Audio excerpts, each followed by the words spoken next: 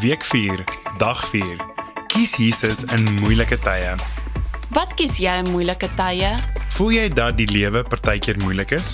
Hallo, ek is Rianka. En ek is Juan. Ek hou baie van sorglose tye.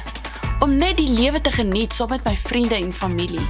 Ja, maar dinge is nie altyd rooskleurig en perfek soos ons dit wil hê nie, né?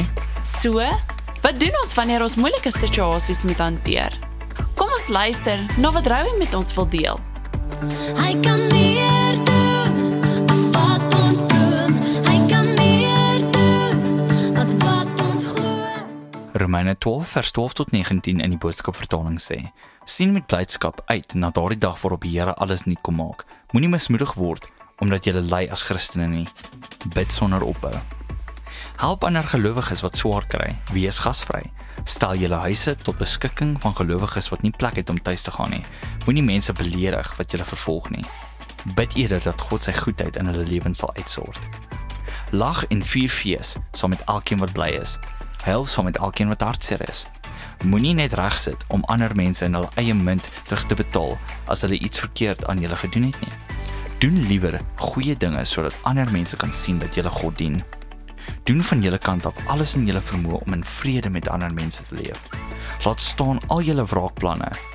My liewe broers en susters, dit pas glad nie by gelowiges nie. Los sulke dinge vir God. Daar staan immers in die Bybel: Ek alleen het die reg om te straf. Ek sal wraak neem, sê die Here. Sjoe, baie harde woorde en waarhede. Praat van moeilike tye. In hierdie wêreld gebeur daar slegte dinge wat vir ons elkeen baie moeilik kan wees. En soos wanneer 'n geliefde sterf of wanneer ouers skei of wanneer ons boelies moet hanteer, daar gaan altyd hartseer en moeilike tye wees waardeur ons moet gaan. Dis deel van die lewe. Die lewe gaan nie altyd perfek en heel vol pret wees nie, maar ons kan kies wat om te doen. Maak die verskil. In die Bybelgedeelte wat ons gelees het, het ons gehoor dat ons moet aangaan, ook wanneer dit moeilik is. Moenie opgee nie, maar bid meer. Ons moet so leef dat ons altyd ander se beloftes bo ons eie sit. Help waar ons kan en bly nederig. Hy is altyd by ons en hy help ons. Hy lei ons en bemoedig ons soos ons dit nodig het. Kom ons bid saam. Dankie Jesus dat U altyd by my is, in goeie en slegte tye. Dankie dat U my deur al die moeilike tye help. Help my om naby aan U te bly en om te hoor wat U vir my sê. Amen. Sjoe, dit was nou 'n diep ene. Ja, ons het regtig vir Jesus in ons lewens nodig om deur die moeilike tye te help.